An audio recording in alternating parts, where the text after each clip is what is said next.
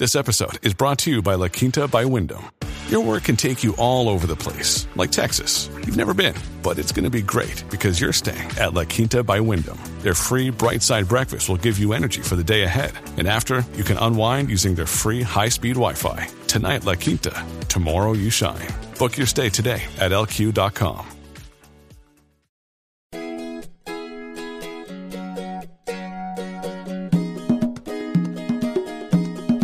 Welcome to the Modern Homesteading Podcast. We have allowed ourselves to become so disconnected and ignorant about something that is as intimate as the food that we eat. Be prepared to grow your own for victory.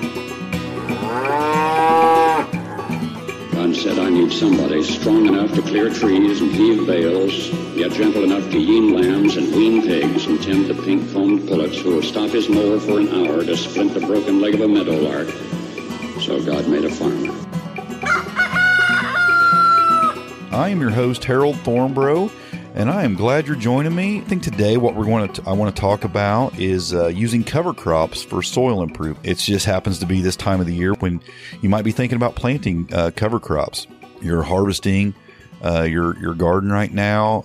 A lot of folks are, and a lot of different things you're harvesting, and you might be considering putting those beds to sleep for the winter, but you might want to instead plant cover crops in your garden to improve the soil. So let's talk a little bit about that. First of all, that if you plant cover crops in late summer and fall, it's an affordable way to build better soil for your garden. And here's why. Here's some of the reasons.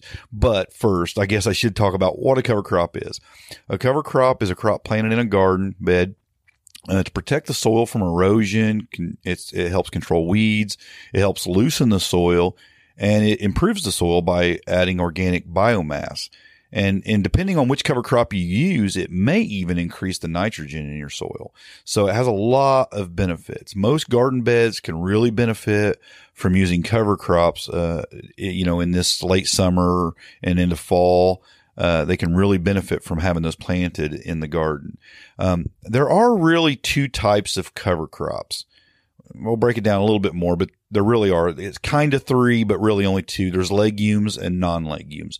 The legume cover crops have the ability to actually fix the nitrogen deficiencies in your soil, and they're a great crop to grow in beds. If you plan on planting vegetables that require high nitrogen, like tomatoes, peppers, or corn, it's a great crop to put in those beds. Some of the most common legume crops, cover crops, are white and crimson clover, hairy vetch, which is one of my favorites, alfalfa, winter field bean, and winter pea. Some of these crops may work better according to your particular climate, what your winter temperatures are, what your soil conditions are. Like I said, hairy vetch is one of my favorites because of its hardiness. It also fixes, of course, the nitrogen. It's a thick foliage, which will give you plenty of organic mulch and weed control. So it's just got a lot of things I like about it. But a lot of people consider it invasive. And if you let it go to seed, which we'll talk a little bit about later, absolutely it can be invasive. Most of these cover crops can be invasive if you let them go to seed, or especially the legume ones. Non-legumes are the other kind of cover crop. And this includes things like barley, buckwheat, oats, rye, wheat. Rye is one of my favorites in these because it's the hardiest, it's easiest to grow.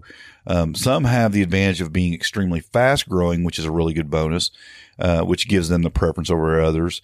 It just depends on your climate and possibly the condition of your soil and what you're looking for.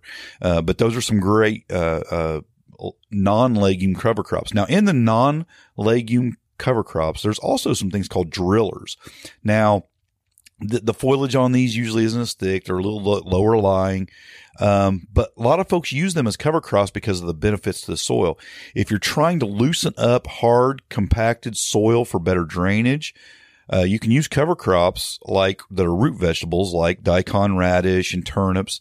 And this is known as biodrilling. And it really works to soften compacted soil.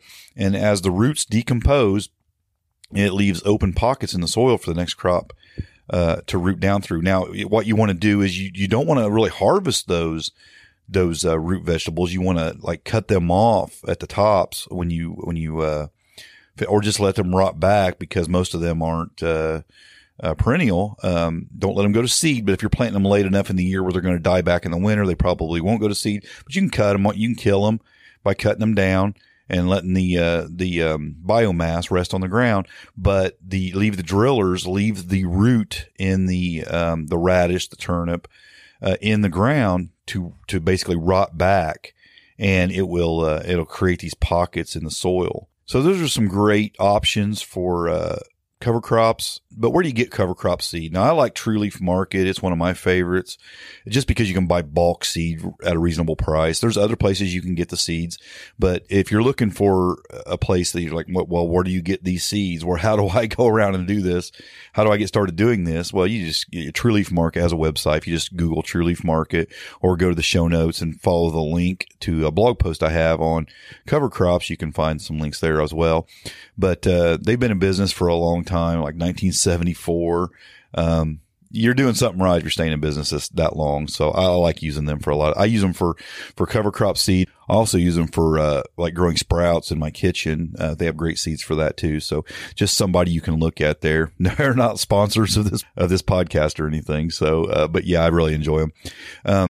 When you need mealtime inspiration, it's worth shopping Kroger, where you'll find over 30,000 mouth-watering choices that excite your inner foodie. And no matter what tasty choice you make, you'll enjoy our everyday low prices, plus extra ways to save, like digital coupons worth over $600 each week. You can also save up to $1 off per gallon at the pump with fuel points. More savings and more inspiring flavors make shopping Kroger worth it every time. Kroger, fresh for everyone. Fuel restrictions apply.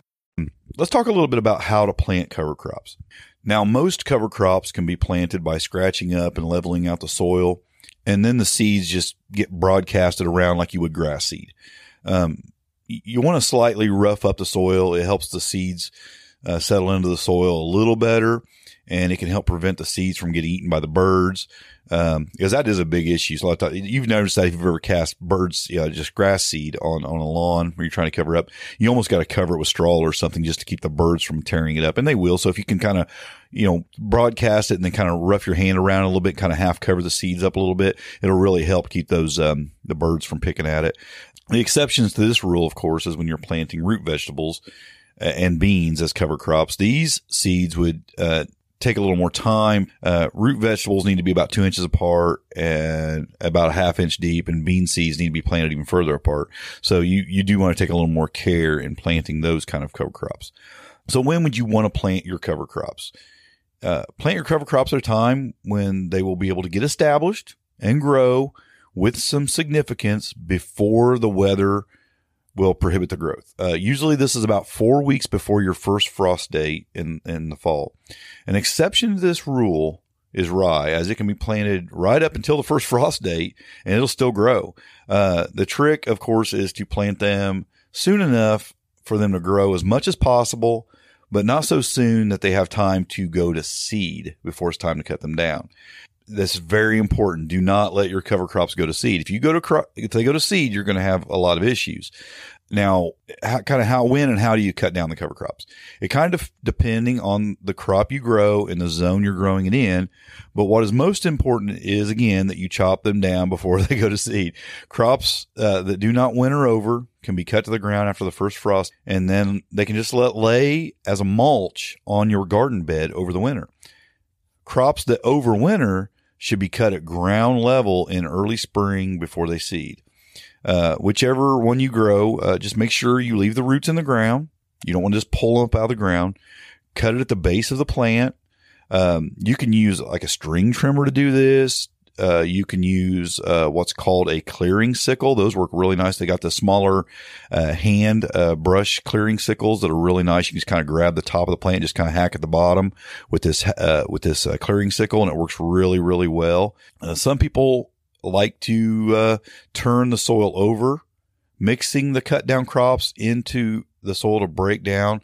I don't like to do that. I prefer, for one thing, it's just a lot of work, but it also, I don't like to turn my soil. I like to keep that soil, food web, together. And when you turn your soil, it creates a problem. By laying the mulch, just dropping it, doing a chop and drop mulching method, it works really well. It keeps the soil covered. It helps with the soil moisture retention, and it helps with weed control. And you're not disturbing that soil food web there. Cover crops can work well for gardens of all sizes, even raised beds. I do it in my raised beds. The seeds can be really inexpensive if you buy them in bulk, and it can do wonders for your garden soil. I think that what you want to do is try it. Try it on 1 or 2 beds. See what you think. Of course, I'm gung-ho. I go for it everywhere, but I think it's a great option. It can really do a lot to improve your soil just by having that biomass laying on top of it, that mulch laying on top of it.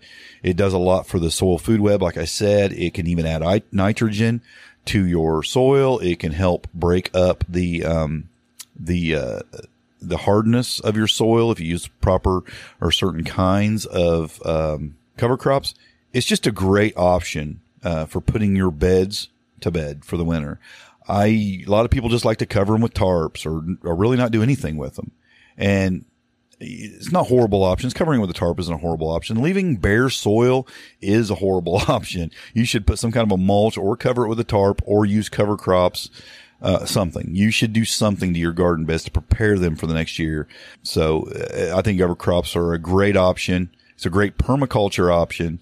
And I think you'll find it to be a really, really beneficial way to go.